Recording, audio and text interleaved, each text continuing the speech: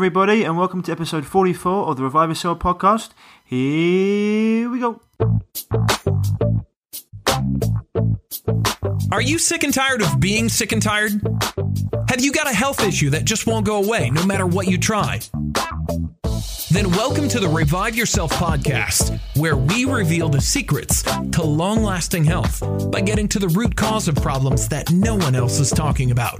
So you can have more energy, clear skin, healthier hair, a leaner physique, more confidence, and most importantly, do the things you love and live the life you deserve. Here's your host, Ryan Martin.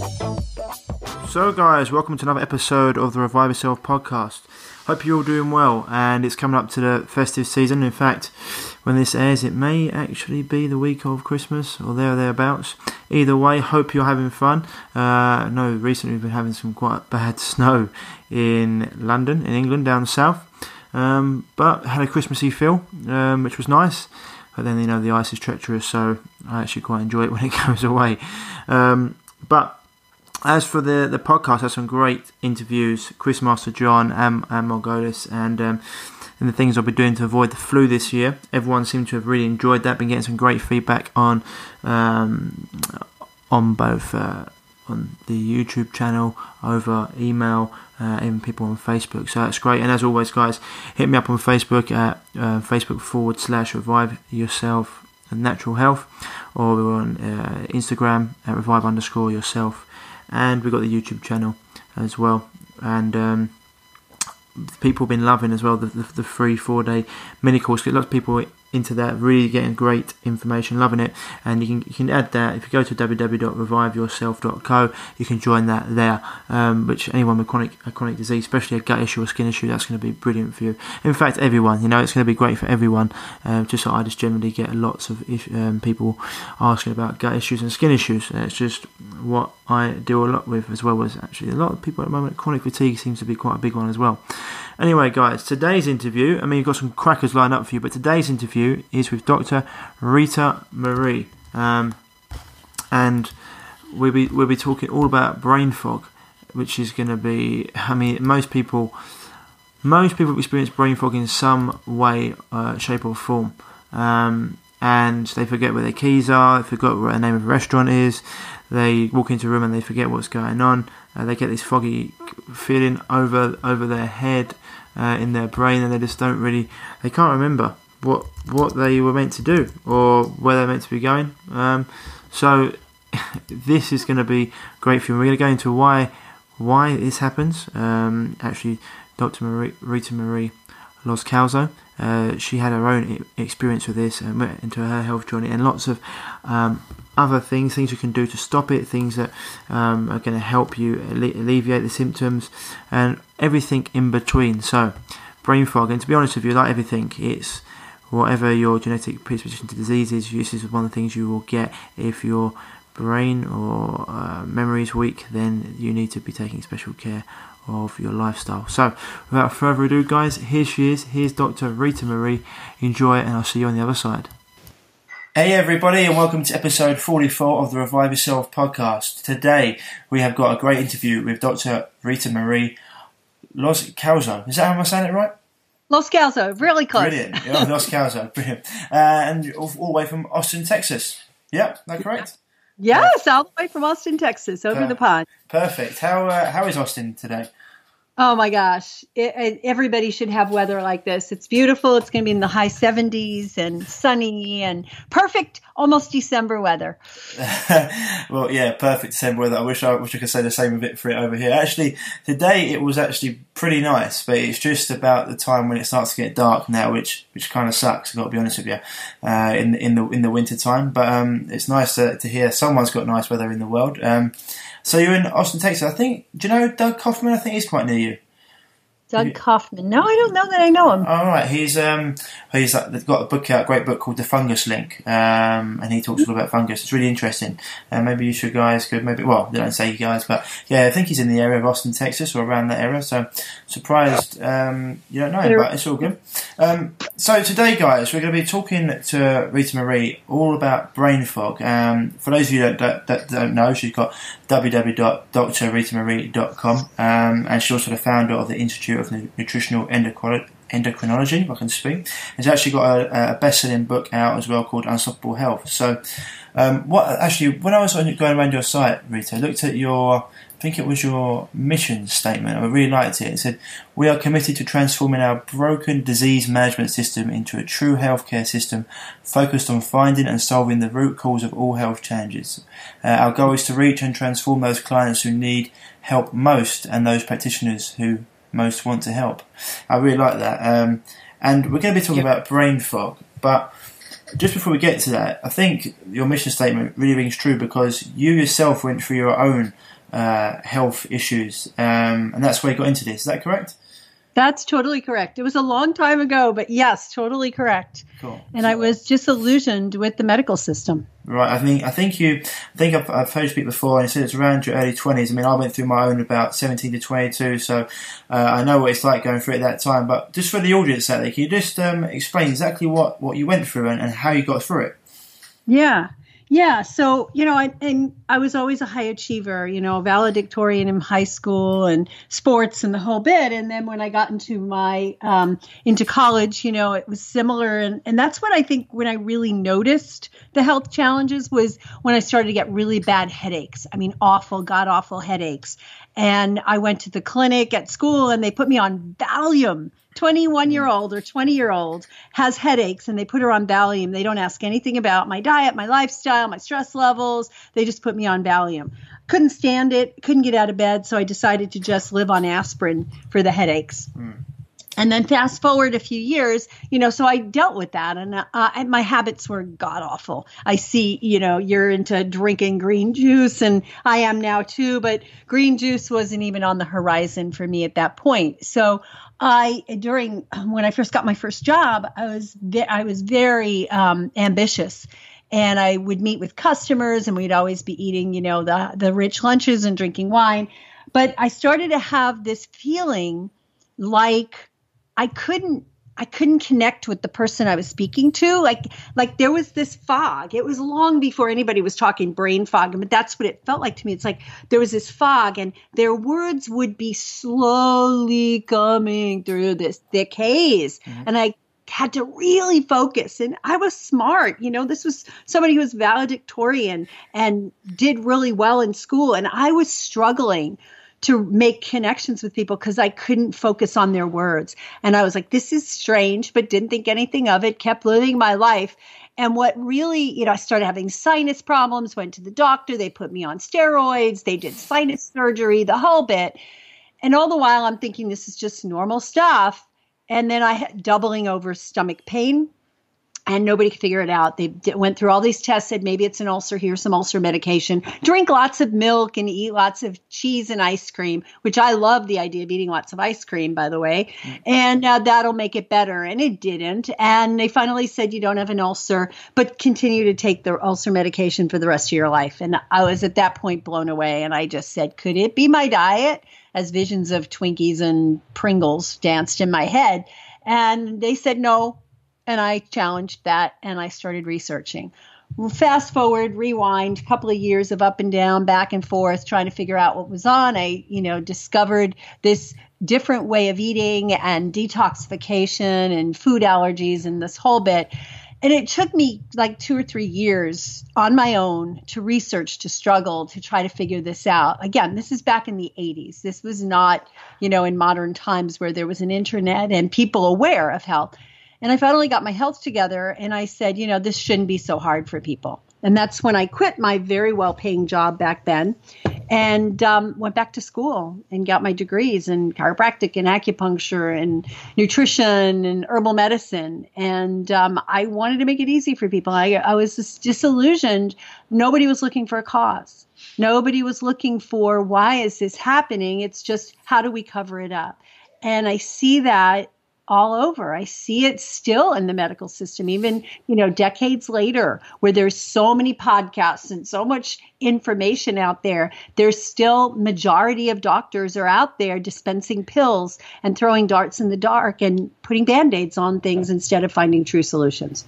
Yeah, and I'm going to be honest with you. I actually had a little conversation with Terry Tillard about this the other day. I don't know if you know Terry. He's someone who is into natural health as well. He's a practitioner himself. And I was saying sometimes, we go through it and we deal with clients and we say the same stuff over and over again. And sometimes it gets to the point. I was listening to an interview the other day, and it was just like a doctor laughing about how diet makes a difference. And most of the time, I'm just like really relaxed about it. Yesterday, I was just like, sometimes it infuriates me to the point I just want to get the TV and lob it through the wall, because it's like, how many times do these people just ignore this information that's in front of them? And as you say, in the age of information, it's almost like ignorance is a choice, and it does. And so you went through your own. I mean, like most of us that I know who've been through this. Who are on this journey and helping lots of people. We've all been through our own illness and went to the doctors, as you said, medications. I myself went through it. Steroids, I know what that feels like. It's not good. And Valium, fantastic. I mean, who doesn't need some Valium in their life? If you hadn't have changed the way you approached it and what you thought, where do you think you'd be right now? I mean, for example, if you'd have carried on taking everything that they'd given you, where do you think you'd have been right now? Right now, I mean, I could easily be in my grave. My mother died at age 56. When I passed her in age, I celebrated. It was like, okay, and I passed her 5 years ago. And I could easily have been. I have a sister. She got lymphoma in her 40s and died. My dad died 2 years after my mom. So my genes suck, basically, and I lived their lifestyle, right? Their same lifestyle that I learned growing up.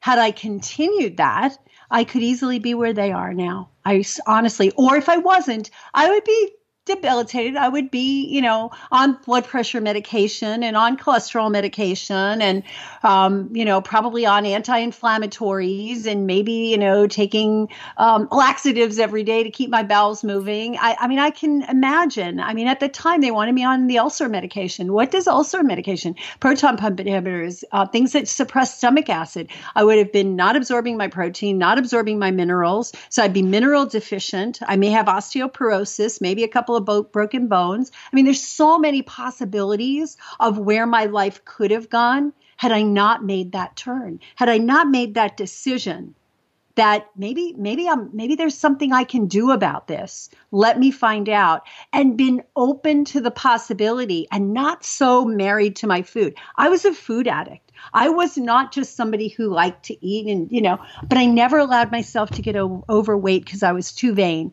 So I would eat and then fast and then eat and then fast and overeat, like to the point of explosion.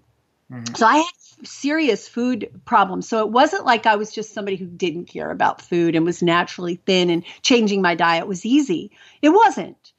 But it was so important to me to get my health back and feel good that I didn't care. I could eat cardboard if that's what I had to do for the rest of my life. I would. That was what I was willing to do because it mattered so much to me. To get my brain back, to get my energy back. Back then, I didn't know I was fatigued because I was on 10 cups of black tea and a whole bunch of Diet Coke every day. So I didn't even know I was tired. Yeah. I just medicated myself. Now I haven't touched caffeine in 35 years, and I'm bursting with energy all hours of the day or night. I mean, you sent shivers down my spine with a few different things you just said there, and I think you've just you've put some absolute statements out there. The fact that you said, just getting some feedback there, but it's okay. Gone now. Just the fact you said you could be in your grave, or you'd be maybe where you're. I mean, that story you just said, and all the drugs you'd be on, all the things you'd be going. That for most people, and it's something I want to talk about later on. That for most people is quite common. People think it's normal, but as I've heard you say, and I always say as well, just because it's normal doesn't mean that it's common. Doesn't mean that it's normal. And this is the thing that you're talking about there. All these medications just given out, and all the issues going on, and luckily. I think it was Chris Kresser said the other day, really good. I mean, it's something that we talk about quite a lot because we talk about epigenetics and stuff. But he had a really good core equation, which was your genetic predisposition plus modern lifestyle equals chronic illness. Yep. And I thought that was a really, really good, really, really simple thing. And that's basically what you're saying there. I mean, I've got heart disease in my family and cancer in my family. And if I'd have gone down the same route as them, I know that's where it was leading. And for you to say that at your age, it's fantastic that you've passed your mum. I'm glad that you're doing really well now. But it's just, I think it's important just to tell the listeners some of these stories, because sometimes they see us, or they might see like me or you or other people, and they think, oh my God, like, you look really good, or it's always been easy for you, but they don't understand the backstory. So I think it's always important to tell that story, because a lot of people with help and people listening to this, they can relate to struggle, you know. So I think it's really important. Absolutely. So you refused the medication, and you started to learn. I mean, there was no internet back then. I'm guessing. No. Yeah. This was 80s. Yeah, the 80s, right? So no internet. So how did you start to learn? I mean, in fact, I think didn't you go to? I mean, obviously libraries and stuff, but I think you've actually got a great story about why you went vegan. I think I'd really like to tell that. I think you've heard you mention it before on the show. It'd be really good for listeners to hear that. But I'm guessing to start with, you were in libraries and stuff. Yeah, so it was definitely libraries, and I would get, stacks and stacks of anything I could read that was about nutrition. And quite frankly, there wasn't a lot like there is today. It was Carlton Fredericks and Diet for a Small Planet. I mean, there's so many books that are classics, but I learned and I went, oh, diet has something to do with it. And you start experimenting when you don't know what you're doing. Mm-hmm. I'll remove this. I'll add that. So what I did was read one of these books and said, drink lots of milk and eat lots of whole wheat bread. So guess what happened when I did that? Problems. I got worse. Yeah, problems. Yeah. So I'm like, oh, okay, guess this isn't it. So I would experiment with leaving out this and leaving out that, and then food allergy tests were just coming around. But so I learned that way. I went to the bookstores. I got stacks of books. But my real turning point story was when I was sitting at a gas station or service station getting my tires changed and or rotated or whatever they do. And I was sitting there reading a book about nutrition because that's all I did. And this guy sat down next to me and goes, oh, you're interested in food and nutrition. As we started to talk. And he said, well, here's a book you need to read. And it was Fasting Can Save Your Life. Fasting can save your life. And I'm like, fasting can save your life? Like, what kind of crazy book is that? I said, oh, I've done fasting before. And this book here, this food allergy relief system, recommends a 5-day water fast. And then you add foods back. I said, I did it. And I felt fantastic when I fasted. But as soon as I started eating, I felt like really bad. And he was like, that's because you didn't fast long enough. And he's talking about prolonged fasting. I'm like, this guy's a kook, but okay, whatever. He got my curiosity, gave me a card from, some place that took people in to do fasting. And I went and I got this book and I was fascinated. I was like, oh, I'm not sick. I'm toxic. My whole lifestyle from the time I was born, breathing cigarette smoke every single day of my life from, when I was in utero all the way up till I moved out when I was 22, I was breathing cigarette smoke every single day. That impacted me. I was eating, ranzoni and macaroni and cheese and drinking Kool-Aid every day. I was drinking milk, pasteurized, homogenized milk with sugar in it and eggs. That was my breakfast my mom would make for us in the blender. And I was doing this stuff for my whole life. Of course I was sick. It made sense to me. And so that turned me around, and I actually did an extended water fast and completely changed my diet around, and I never looked back. I mean, it was the magic bullet everybody was looking for, only it wasn't like I just had to take a pill to get it. I had to work to get it. Yeah. I had to store my body. I had to cleanse my body. I had to get rid of all that. Fortunately, I was only 25 at the time, 28 at the time, something like that. I was in my mid to late 20s at the time. And it made life different. And that's when I decided. It was during that fast that I said, I want to help people. I was reading about these different books and I'm like, I want to help people. I want to truly help people. And that's when I decided to leave my job and go back and become a doctor and help people. That's awesome. And just, I mean, you said it before, actually. You said like, if you'd eat cardboard if you had to, and that's the point. Most people, when they get to the point where the pain of change is less than the actual pain that they're going through, they will do that, and that's a really important point you've made there. When you went on this fasting, how long was your prolonged fast? It was 28 days, actually. Oh, really? Okay, that's a long time. I mean, and people don't. I say this quite a lot on the show. It's like, you see any animals in the wild, any problems they get, they take themselves away and they go and fast. And people don't realise water fasting for 3 days has been shown to regenerate the entire nervous system. It's huge for us. So 28 days, and obviously, guys, we're not saying go out there and fast 28 days. You need to. Yeah, no, exactly. No. You need to be under supervision. Yeah, supervision. I was under supervision. So was it just water, or did you have different powders? Just water. Just Pure water. Really? Okay. See, what water does is there's cleanses you can do with juice and with powders and all that, and they're wonderful, and they're great for, living your life and doing the cleanse at the same time. But there's a very different state that your body gets into when it's just water. First of all, you go into ketosis pretty quickly, and ketosis is where you're burning, you're burning fat. You're not burning muscle. You're not using carbohydrate for fuel. You're burning fat. And there's a cleansing effect to that. I mean, it's not something I necessarily recommend people do for the rest of their life is stay in that state. But you get into that state and the body stops looking for external fuel and just starts burning up everything you have. And a lot of people with cancers even, they find that the tumors get eaten up as fuel during a fast. So, and I'm not recommending, it's not for everybody. And it's not something that you would do beyond 3-4 days, 5 days at the most on your own without supervision. Yeah, because all the toxins, as we say, toxins are based in your fat stores. So if the body's starting eating up fats, then you're going to get a lot of toxins coming out. And so, did you go through a healing crisis at all at that time? The first 4 days were miserable. First 4 days were really challenging. After that, it was bliss. It was pure bliss. I mean, it was like I felt clear. Talk about brain fog. Talk about a good cure for brain fog. Holy cow. Just get all the crap out of your diet for a few days and the brain fog goes away. And it was remarkable. And I felt clear. I felt energetic, but my body didn't, if you know what I mean. My mind felt like all this stuff going around, and I'd go, I'm just going to go to the gym and work out. And I'd get halfway there and go, well, maybe I'll just take a rest first. Because I was thin to begin with. I was, 115 pounds when I started. Right.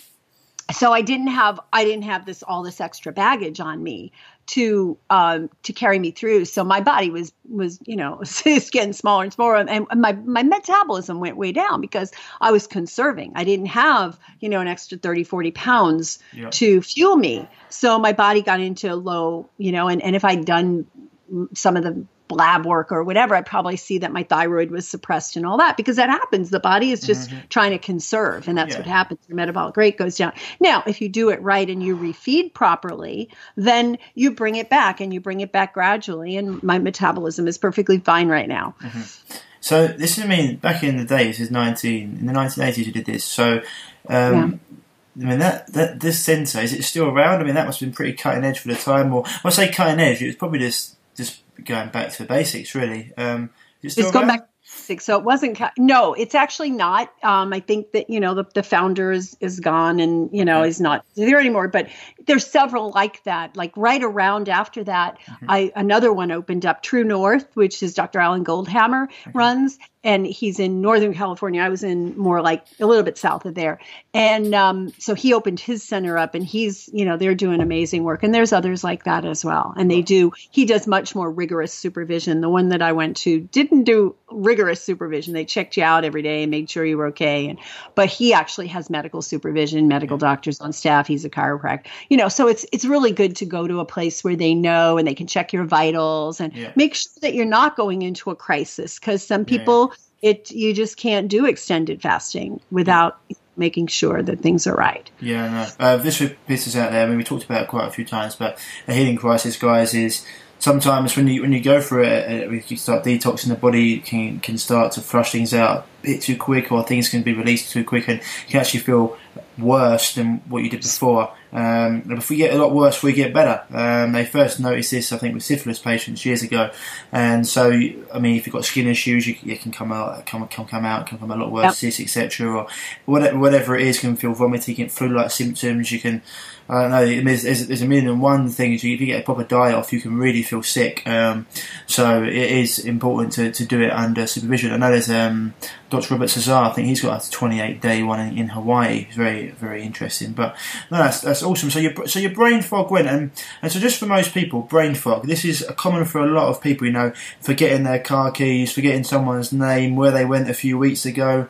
I mean, is this normal to be foggy every now and again and to forget certain things, or is it just common? It's common, and again, common and normal are not the same thing. It's very common. It's a normal response to stress. Let me just say that. Right. Because what happens when there's a lot of stress, and, in this world, if you don't have processes to protect yourself from stress, you can't avoid it. So it's when your body gets under stress and it releases a hormone called cortisol from the adrenal glands, that affects a part of the brain called the hippocampus. It actually destroys it. It actually does damage to the hippocampus in the brain. And the hippocampus is that short-term memory. So the brain fog is often that there's a lot of cortisol and it's affecting the hippocampus. And the good news is there's processes to help bring those cortisol levels down and things you can learn to do in your daily life. And it's reversible. So there are ways, with certain nutrients that you can reverse it. But it is normal for somebody who's under severe stress to be foggy brained and not be able to actually do calculations, to do, higher level thinking. Cortisol actually suppresses the function of part of the brain called the prefrontal cortex, right, which is where all the logical and the thought processes, the higher centers are, the humans part of the brain. And it activates part of the brain called the limbic system, and the hindbrain, and I call it the lizard brain, that gets activated because you have to be in survival mode when you're under stress. Because if there's a bear chasing you, you need to be able to run and jump and get away. Whereas the other part of the brain I call the wizard brain. So you've got this playback of the wizard versus the lizard. And if you're under a lot of stress, and stress can be mental and emotional, but it can also be environmental with all the toxins. It can be food related with all, the refined foods, with the hydrogenated oils, things that affect the body in a stressful way. Those cause the limbic system to take over and the prefrontal cortex to be suppressed. So I always talk about ways that stressful events activate the lizard brain and suppress the wizard brain. And what we want to do is get into focused approaches that we can switch that in an instant. Yeah, awesome. I mean, something that we've talked about before. We talk about the mammalian. So it's the reptile brain, mammalian brain, and the human brain. And it's like the reptiles all about fight, flight, fornicate. That's like your base level survival. Then mammalians all about hierarchical needs. And then, as you're saying about the human brain or your wizard brain, most people don't realise that a lot of times they make decisions and they're not actually even. When people say you're out of your mind, they actually are out of their human mind. And so this is why it's very, very important. So reducing stress. I mean, stress and cortisol, they deplete acetylcholine. Is that right? I'm trying to think. And if acetylcholine is important. Acetylcholine, yeah. Let's see. Okay, if I can speak it, if I can say words today. And also reducing stress. If you start to reduce stress, can it repair the hippocampus, or is the damage already done? Yeah, so it slows down the damage or stops the damage. There's been a lot of research on phosphatidylcholine. Okay. Phosphatidylcholine. Phosphatidylserine. Phosphatidylcholine is different. Phosphatidylserine for actually repairing that damage. It helps to bring down the cortisol levels, but it also helps to repair the hippocampus. Lots of studies on that. So that's a specific phosphorylated amino acid. Serine is an amino acid. Phosphorus is, part of phosphorylation. So it's basically this amino acid that has phosphorus attached to it in the simple terms. And it's an important nutrient. All the phosphatidyls, phosphatidylserine, choline, and inositol, ethanolamine, they're all super important in the brain for the nerves, like lining the nerve functions, protecting the nerves from damage. So it's a really important nutrients that a lot of people don't get. There's places you can get those nutrients, phosphatidylserine, choline, et cetera, and lecithin, foods that contain lecithin, sunflower seeds, soybeans, et cetera. You can take supplements of them. And usually when somebody's been in a stress state and they've had some brain fog and other things going on for a while, I'll talk to them about supplementation. So the soy lecithin, and the sunflower seeds. I think so. When you're getting sort of soy lecithin, sunflower seeds, a lot of people just quickly would be like, well, soy is bad for you, right? I mean, it's anti-nutrients, cancer, GMO, pesticides, etc. Is soy lecithin okay to take? Yeah, if it's organic, non-GMO, yes, absolutely. And I don't think that, soy, the way it's used in the East is very different than here. And it's GMO. It's not organic. It's got so many anti-nutrients in it, and it's the way we eat it, right? If you take it and you make it into flour and you eat tons of tofu and you eat all these meat analogs and stuff, that's not a good way to use soy. But when you take it and you ferment it into natto or miso, those things are not those. The studies that show damaging effects of soy are all on the non-organic, potentially GMO, and not fermented soy. That's how the people in the East use it. Small amounts, condiment size. We're in the US and UK and all, where more is better, right? And no, it's true. It's not true that more is better, but small amounts of fermented soy can be fine. I don't personally use it very often. I mean, I occasionally would have it, but I don't really eat it much. But natto is a great source of vitamin K2. It's nasty. It doesn't taste. Yeah, a lot of people don't like it, right? But you can get your vitamin K2 from things like sauerkraut as well, fermented sauerkraut. Yeah, cool. Mushrooms. So with the soy lecithin and sunflower seeds, is this where you start talking about phospholipids? Yes, so phospholipids are definitely a part, and I think they're part of brain fog. I think it's an important part of brain fog, and having that structure. Most people are totally fat imbalanced or fat deficient. I would say most people think, we eat a high-fat diet. How could we be fat deficient? But we're deficient in the right kinds of fats, and we have excesses of the wrong kinds of fats. And fats are super important for the brain. We need to, super low-fat diets are not great for brain health. Super high-fat diets aren't, and bad fat diets are not good for anybody. So hydrogenated fats, heated fats, oxidized fats, a higher percentage of omega-6 to omega-3. Those are really important for brain function and really important for good health of the brain and overcoming brain fog. 100%. I mean, you just mentioned that. I mean, that the brain's most of it is mostly cholesterol anyway, so you need the fats. And you're talking about, for example, eggs are another one that through the years have been given bad press, but eggs are brain food, right? I mean, they've got acetylcholine in them, and that's great for the brain. True? Or in your opinion or not? But there's also a problem with eggs. Okay. And I don't think eggs. Eggs were one of the things that actually discovered that were causing my headaches. But here's the thing. In a society where most kids are immunized as children, right. Egg albumin is one of the carriers that are used there. So think about that. You're injecting somebody with this substance with the goal of creating an immune reaction. So when you said immunized, do you mean vaccinated? Vaccinated, right. Yeah. Okay.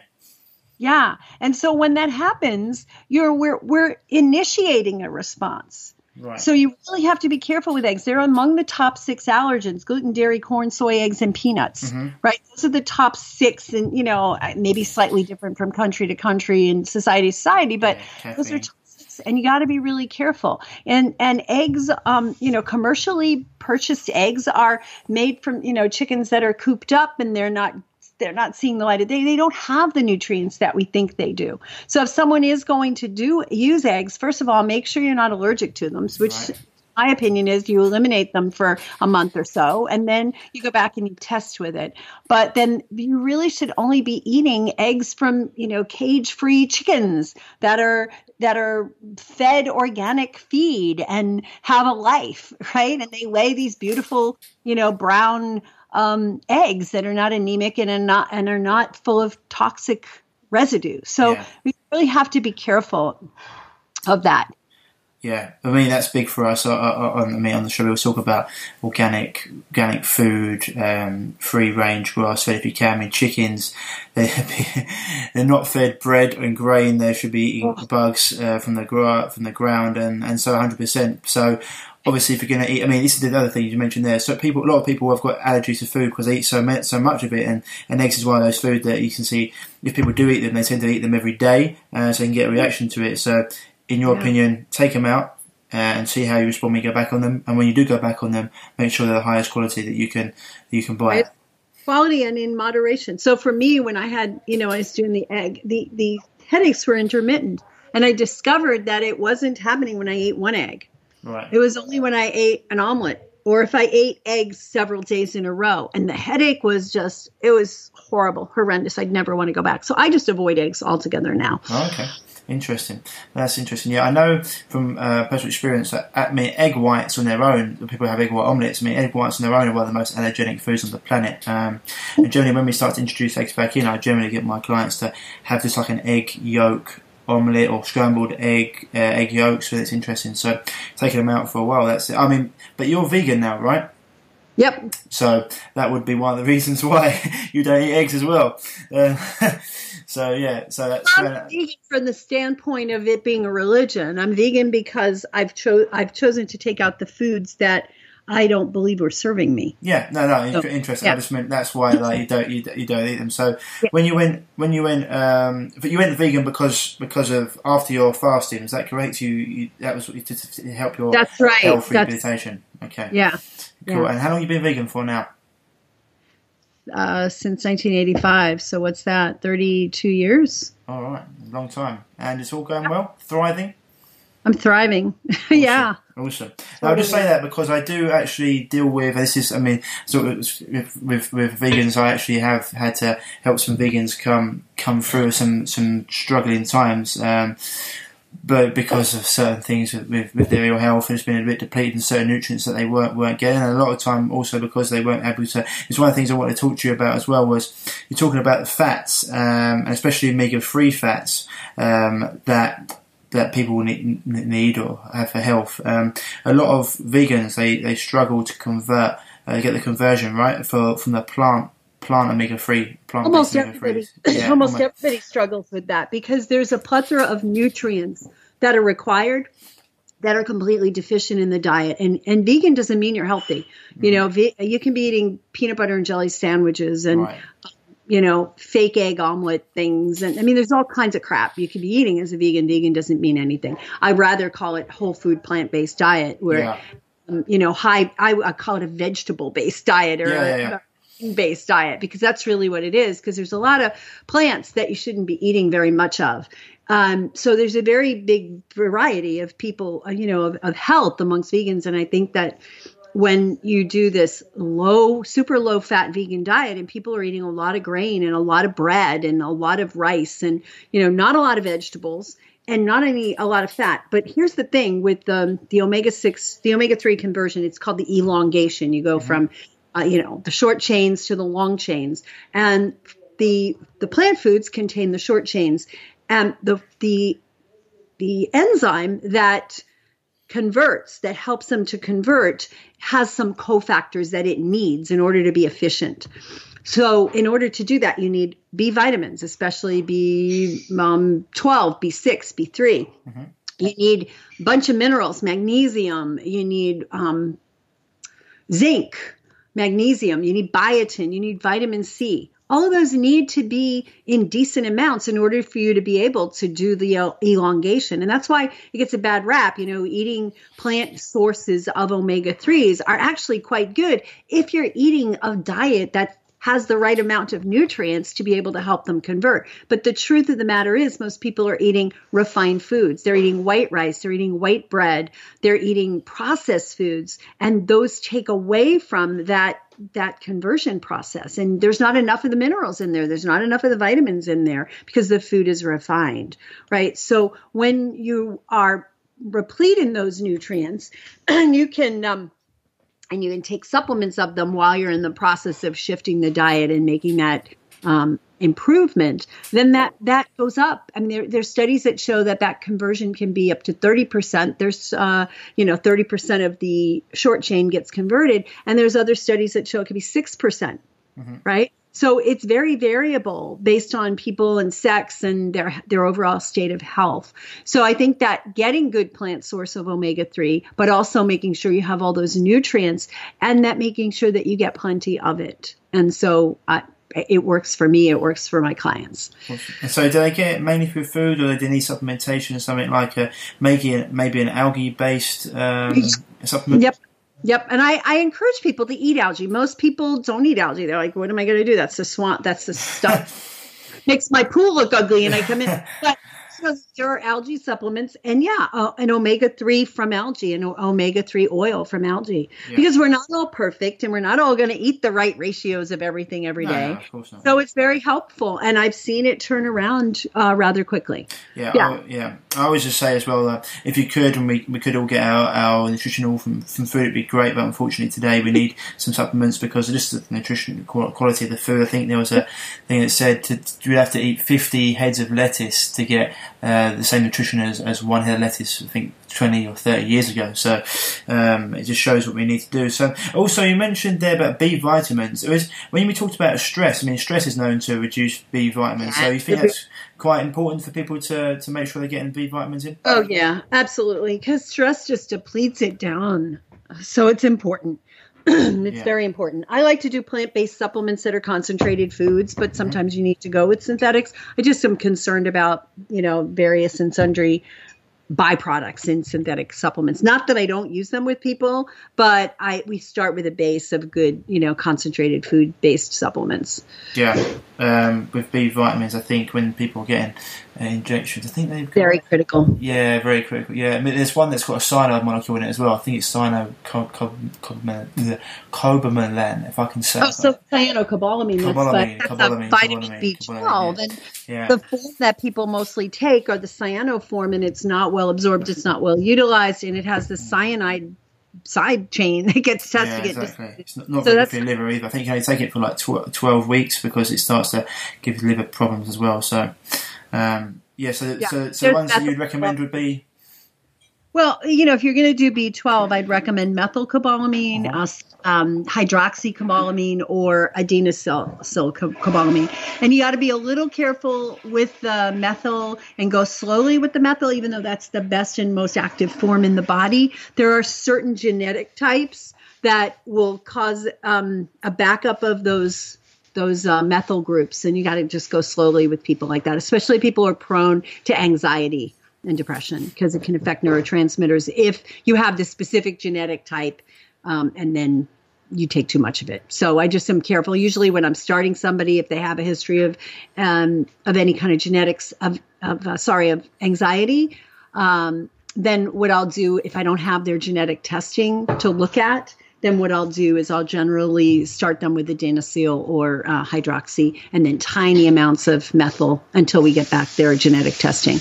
Yeah, makes sense. And with the I want to get to talk quickly about the adrenals and the thyroid. With the adrenals, I mean, how do they come into play? Is it basically to do with the cortisol connection we mentioned earlier? Yep. It totally has to do with that. Absolutely. Cool. And with the thyroid, I mean, how can the thyroid cause brain fog? Is it to do with converting T4 and T3? I mean, go ahead. I mean, you know more about this than me. Yeah, thyroid's a complex issue. The thyroid hormones control the metabolic rate of every cell in the body. So think about that. If the metabolic rate of the brain cells is slow because of low thyroid function, then what's going to happen is you're going to have brain fog. But the thing about thyroid, it is complicated because it's the actual active form of the of the thyroid hormone is free T3 if you were to measure it on a blood test. Well, most doctors don't even measure that. If they measure the TSH and they go, oh, you're fine. But they're not necessarily fine. That goes back to this conversion issue. And when you're under stress, the conversion from T4, which is the form that mostly what the thyroid makes, it makes a little T3. It has to get converted to T3 to be activated, but that that enzyme is very sensitive to stress. So high levels of cortisol or very low levels of cortisol will decrease the conversion from T4 to T3. And then more of it goes to reverse T3. And reverse T3 is like the brakes. And the reverse T3 does tend to raise when somebody's under chronic stress, when somebody's sick. Because if you're sick, you want to conserve energy. You don't want to have your body, revving at full throttle. You want to conserve that. So the brakes come on. And so we get more reverse T3, less free T3, and the cells tend to be, acting as if the thyroid isn't producing. Meanwhile, medicine is going, oh, well, you just need more T4. Here's more T4. They're not, which is Synthroid and levothyroxine.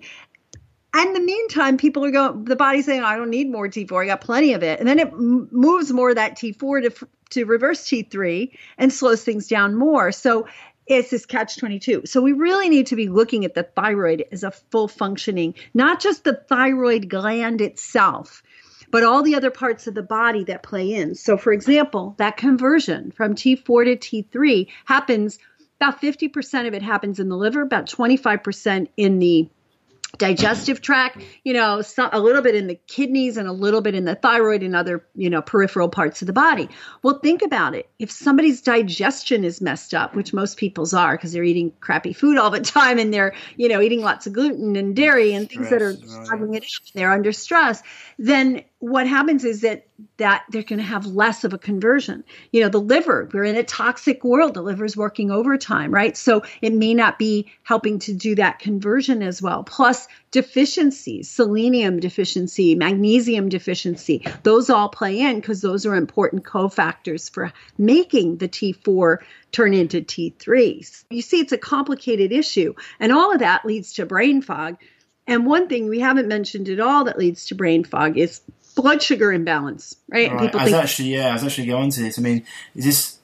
Sorry, go ahead. Blood sugar imbalance, but this is why I was talking about the people in the morning who are just having like croissants or bagels or even a big bowl of porridge. Right? This is bad news for them.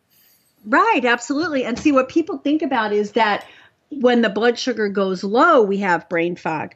But a lot of times it's because somebody has excess blood sugar and they've become insulin resistant. And when I was in school, we learned that the brain cells don't become insulin resistant. They could just we don't need insulin to get sugar into the brain cells. All we have to do is just allow the brain to function and it grabs the glucose right from the blood. Well, now research is showing that indeed there is a requirement for insulin in the brain to pull in the glucose and the brain cells become insulin resistant. So you want to talk about the ultimate brain fog, if you will, Alzheimer's. Alzheimer's, right? You can't remember anything. You just talk to your son and now you're saying, who are you, right? That's Alzheimer's. The memory is impaired. And we're now talking about Alzheimer's being insulin resistance of the brain or even type 3 diabetes. Type 3 diabetes, yeah. Right? So that's a big thing. And maintaining steady blood sugar levels, maintaining good receptors on the cells. Those receptors for insulin get damaged by the hydrogenated fats. They get damaged by excess sugar because the body's going, no, too much. I mean, there's all sorts of chemicals in the environment, pesticides, et cetera. All of those things play in to development of insulin resistance. And when that happens in the brain, boy, that memory and that brain fog is severe. Right. I mean, this is for some people. So I'm going to give you two examples here. For some people, they won't feel like they feel like they'd be able to work until they've had something to eat. Like if they're in a fasted state, as soon as they have food or so they have some eggs maybe or whatever it's a breakfast, if it's a good healthy breakfast, and they feel, oh my God, I can start to think again. For myself, I'm almost clearer of mind. I've got more energy, etc. When I'm actually in a fasted state, I try to fast every day till 2 o'clock. So why would that be? What are the two things causing some people to have better brain function on food and others to have it better when they're in a fasted state? That's a great question, and I'm with you. I feel much better in a fasting state. I've actually I measure my own glucose. I teach people how to measure their own glucose. I think it's not just for diabetics. It's actually a really good tool to help you establish what your body should be doing and what you should be eating. But why do some and not? So when you can quickly shift to just burning fat for fuel, you are going to feel better when you're not eating, or fine when you're not eating. I don't know about better, but fine when you're not eating, because your body just says, oh, well, let's just convert some of that hip flesh into brain fuel, right? But some people can't do that. And some of it has to do with genetics. Some of it has to do with there's a long history of this high glycemic food. So people who switch to eating lower on the glycemic scale, and we could talk about the glycemic index for hours. I don't, it's kind of a weird thing, but it gives us a general guideline, right? So if someone is not adapted and can't really adapt to that, and their blood sugars are going, there's some issues with their liver. There's another hormone that nobody talks about that gets secreted by the pancreas called glucagon, and nobody talks about that. The glucagon helps us to keep the blood sugar steady. So there's people who are they're overproducing insulin. There's too much sugar ending up getting into fat storage, and then boom, the blood sugar drops, and then they don't know the body doesn't know how to use fat for fuel at that point. Now, they could adapt to it if they allowed themselves to feel it. Here's the thing about hunger. There's a lot of folks that have been conditioned that hunger is evil and we should never feel hunger at all costs. And as soon as you feel it, you need to do something about it. And in reality, when we feel hunger, there's actually some really nice metabolic processes going on. Stomach secretes ghrelin. Ghrelin actually triggers growth hormone. Growth hormone then triggers us to burn fat and store lean. So there's some good things happening when we're hungry. And I always tell people, it's like an itch. It's like an itch that's in a place where it's not polite to scratch in public. You just don't do it. You just deal with it, right? Yeah, that's a great. I mean, I always say to my guys, like when we first mostly we get them health first, we put them into intermittent fasting later to give it a go. Most of them they love it. And I say, look, you get hungry for 10, 15 minutes, then it goes away. Yeah, drink water. Yeah. I always tell people, when you feel hunger, the first thing you should do is drink some water, because most of the time it's thirst. Most of us are so thirsty all the time, nobody's drinking enough water. Yep. So you start with that, and then you wait a half an hour. And then at a half an hour, you go, oh, am I still hungry? A lot of times you just forget about it. 100%. Or you deal with it, right? Like I get hungry sometimes. I stay up and I'm working, and it's like, 11, 12 o'clock. It's been 6, 7 hours since I've eaten anything. And I get hungry and I go, really? You're going to eat it this hour? That's not very good for you. And I have to just talk myself down and go, you can deal with this. Just go to bed, just go to go away. Now, different people are in different states of their metabolism. You got to go more slowly. And if you work with people with intermittent fasting, I'm sure you see that some people take to it like that, and it's simple and easy. And other people, you have to gradually just increase the space between the meals. And gradually doing it allows the body to adapt. I love intermittent fasting. I mean, I do a form of intermittent fasting just about every day. I just usually don't eat until, 12 o'clock in the afternoon or 2 o'clock in the afternoon. I leave 14 to 18 hours between my meals. But the other kind of intermittent fasting, which I really like, is just doing that 24-hour fast once a week or twice a week. And I've seen it drop people's weight dramatically. Right? People that are overly thin and have a high metabolic rate maybe have to be a little bit more careful with that. And I'm giving you a virtual high five right now, Rita. Good. I'm giving you a virtual high five, 100%. I completely understand. It's just because we've been, as you said before, been programmed to think that as soon as we get hungry, we need to go and eat everything. And because there's a shop that's open 24/7 all the time, now people can just go and eat whenever they want. They can, and it's killing us. I mean, the availability of food like that is killing us. In the olden days, people ate when the animals, the people, you ate when there was food available, and there wasn't always food available. So the body gets adapted to that. And now we just we feed ourselves all the time. And the whole thing where people teach, you have blood sugar problems, you have to eat every 2 hours. That's the worst thing for blood sugar problems. The very worst. You're in a state of constant insulin in the system. Insulin's a fat storage hormone, right? And it suppresses growth hormone. So if you're working out and you want to build muscle, go ahead and eat every 2 hours and you'll never build muscle because It's just ridiculous. I mean, there's some rare people who will, but for the average person, it's just going to suppress it because it's low growth hormone, high insulin. What are you going to do? Store fat.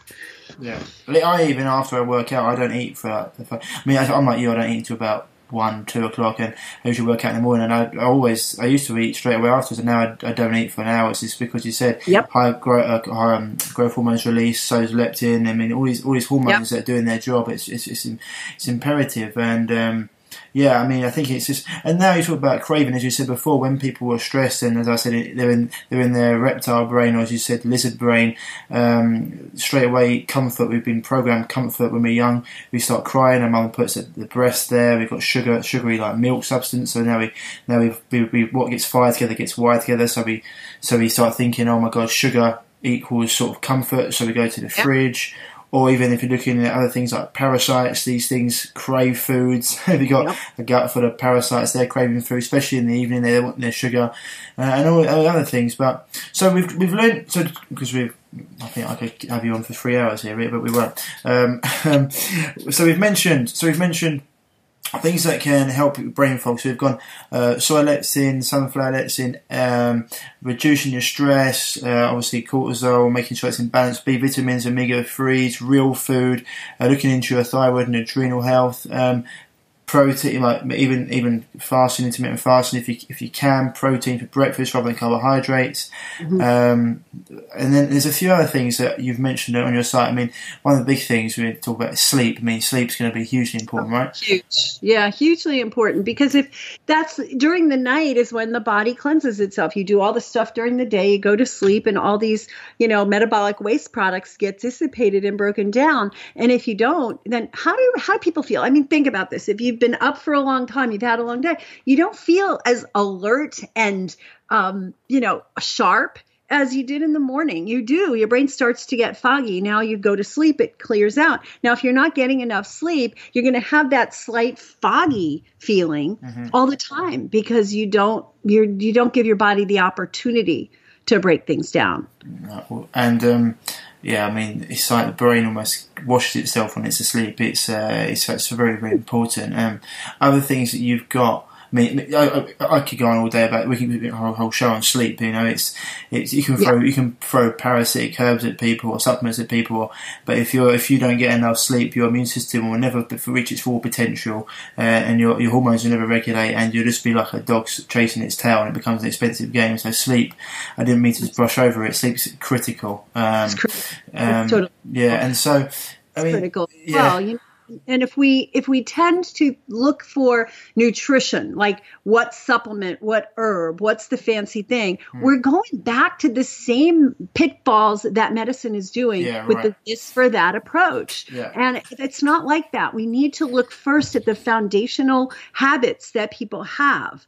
Right. And sleep is one of them. Stress is another one. Food is another one. Keeping moving, oxygenation. The brain isn't getting enough oxygen. Right. Then, and if you're just sitting around shallow breathing, being stressed all day and not moving, that's going to affect you. That's going to impact you. So we really just need to go to the basics.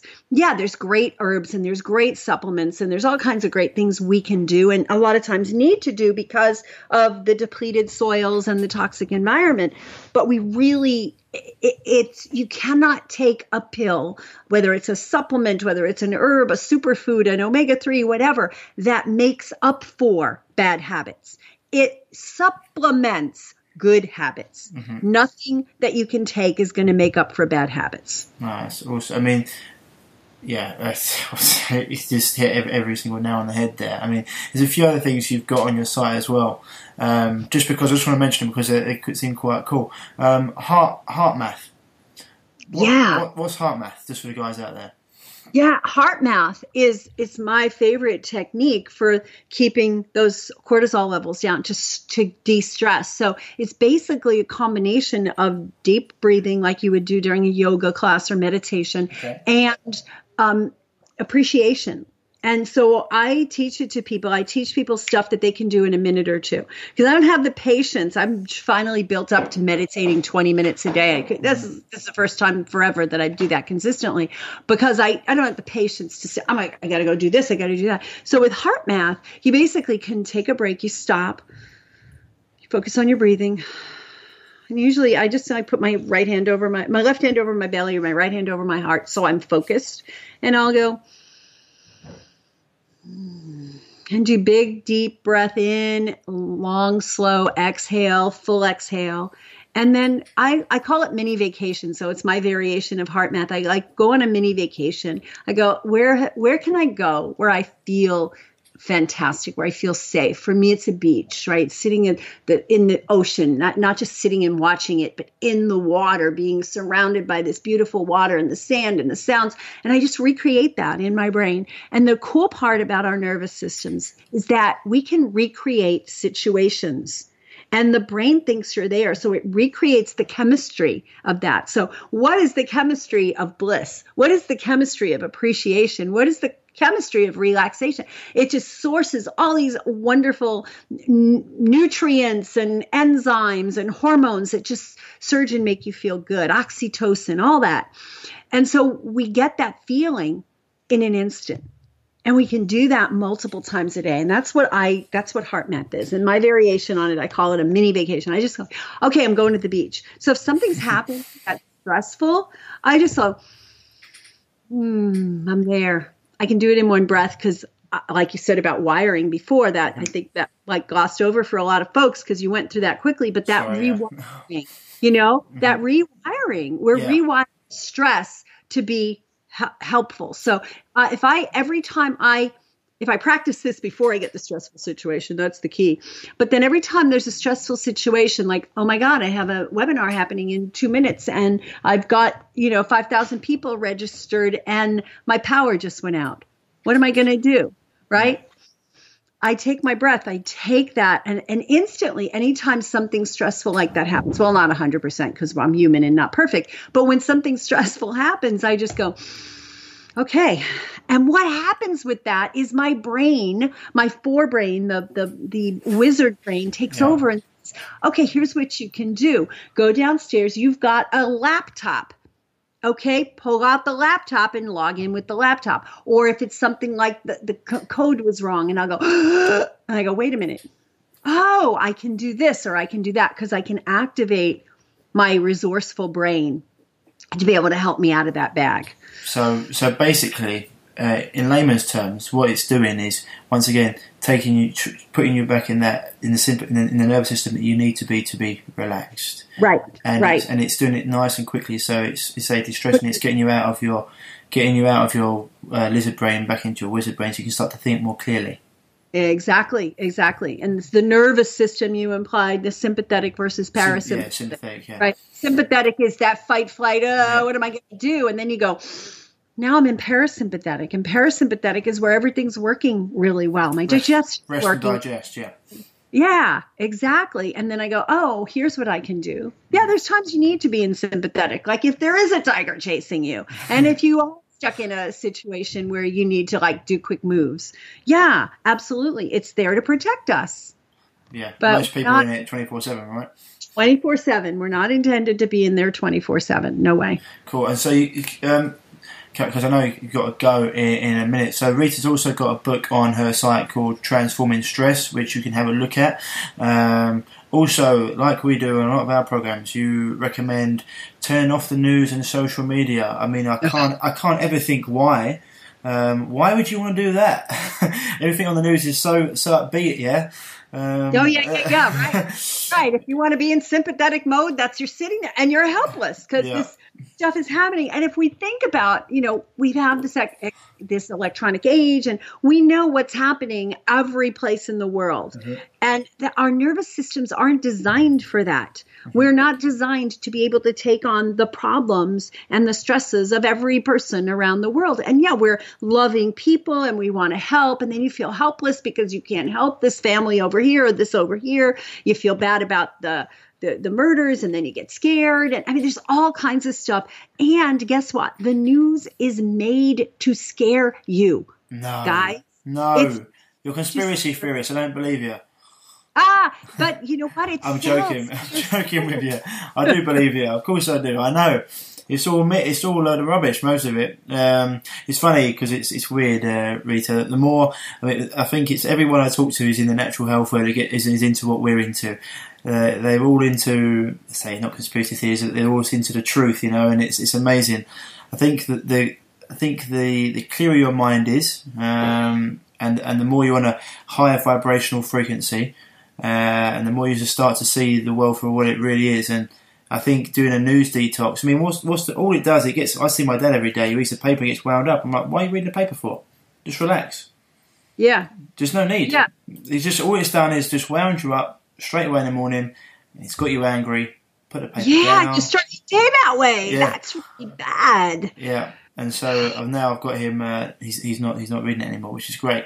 And the other one, I mean, I know you've got to go, but the other one you've also got Get Off Gluten. You could probably spend a day on that one. You can spend a day on that one. So just for different people, where would they start? I mean, it's different for everyone, or is it just eat real food and just reduce your stress? What would you say? So start with figuring a thing that you can transform your stress. And make a pact with yourself that you're only going to eat food that's real. Okay, that's not packaged, that's not full of things you can't pronounce, that's not loaded with sugar. Because, sugar's in food, but if it's added sugar, and now the labels show you if is it added sugar or natural sugar, right? So if you buy a package, if they were to package grapes or bananas or apples or whatever, and they put the label on it, the nutrition label, which would be a cool thing to do, you would see that there's a fair amount of sugar in grapes or bananas and apples, but added sugar would be zero, right? So it's really a matter of finding out the right foods for you. So start with just real. Just start with real. I'm not a big oil fan because I think oils are just like white flour. It's an extracted food. Not that I don't, sometimes use it for a decadent culinary experience, but it's not real. You cracked me up. A decadent culinary experience. I like that. Yeah, I enjoy a decadent culinary experience as much as the next man, I think.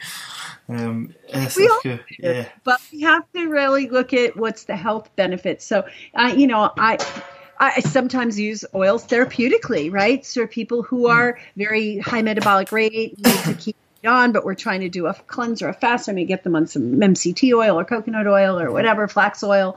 But the point is, it's just as fractured a food as white flour. You've removed all the nutritional components and just left the fat. So would you cook your food in if you were having a want to do stir fry? Yeah. So if you were cooking some food, what would you cook in? Put some broth or some water in the pan and stir fry it that way. Oh, okay. Yeah. So I'd say most of the coconut oil would be a big one for most people, but you'd put some broth or some water in. I'm not saying I never use coconut oil, don't get me wrong, but I really feel like you've got to be careful about heating your oils because they oxidize. Yeah. So there's certain oils, coconut being one of them, that have a higher oxidation point. But you've got to be careful about that because oxidative byproducts are causing free radical damage and are hurting every cell in your body. So I'm not a big fan of oil. Yeah, like for super thin people who are losing weight like crazy on a whole foods diet. So what if you used it over your salads, a bit of olive oil, and then you're not heating it then? You're not. I make dressings. I take nuts or seeds or avocado or whole coconut, shredded coconut or whole coconut. I put it in the blender with vegetables and herbs, and I make my own salad dressings. Right. So tahini with lemon juice and some, salt and cayenne and cumin and turmeric and those sorts of things. So there's all kinds of ways that you can make whole food salad dressings that are phenomenal and loaded with nutrition. Awesome. Rita, I know you've got to go, so just quickly, you've got lots of programs on your website. I said before, guys, www.ritamarie.com. Lots of programs on there. Anything you've got going on or you want to talk about that the guys know? Yeah, so we do. I do a program called the Sweet Spot Solution. Keep an eye on that because we're going to be doing some. We're going to be opening up some specials on that soon. But it's basically where you can get your blood sugar in balance. But really, it's an overall health overhaul, but focused on getting the blood sugar in balance. And we promote it with, it helps you with belly fat, brain fog, and burnout. Like, who doesn't have those things, unless they're already doing what I'm recommending, right? Yeah. So we help people to optimize your blood sugar by testing it yourself, or, we really teach people and empower people on how to understand how that body is working. And so what steps to take to make it happen. And we've had amazing, amazing results. We've put over 1,000 people through that program, and the kinds of results we've gotten over the years have been nothing short of amazing. Awesome. And that's Sweet Spot? TheSweetSpotSolution.com. TheSweetSpotSolution.com. Awesome. Yeah. Rita, it's been a pleasure. If you just hang on the line there, I'll just close out the show. Guys, that's going to be it for Dr. Ritamarie. And as I said, any questions, give me a shout and we'll get them over to her. But that's it for this episode, guys, and we'll see you on the next episode. So guys, that was episode 44 with Dr. Ritamarie Loscalzo. Hope you really enjoyed that. I think we got deep into it, the subject, and we went through all the different things you can do, a whole list of them there for you. Go through them, write them down. But brain fog's it's a real big issue. A lot of people suffer from it, and it's not normal. As we say, I keep on want to reiterate this quite a bit, and that is just because it's normal. Just because it's common doesn't mean it's normal. So many people walking around have different ailments going on, thinking that it's okay, everyone's got something, but that is not normal. It's just common. Okay, guys? So that's it for episode 44. As always, head on over to www.reviveyourself.co. Join the 4-day free mini course we've got there for you. That's going to teach you all about what you need to do to get rid of any chronic health issue. And we're on Facebook at Facebook.com/Revive Yourself Natural Health, Instagram and YouTube. Otherwise, guys, that's it for today. I'll see you next week when we'll be interviewing Dr. William Davis all about wheat and his book Wheat Belly. So until then, have a great week. If it's Christmas time, enjoy Christmas, and I'll speak to you soon. Bye-bye. If you're struggling with gut issues, such as gas, bloating, constipation, diarrhea, indigestion, heartburn, and want to finally be able to eat the foods you love without the crippling after effects, then don't forget to head over to reviveyourself.co and pick up your free copy of The Healing Health Paradigm today.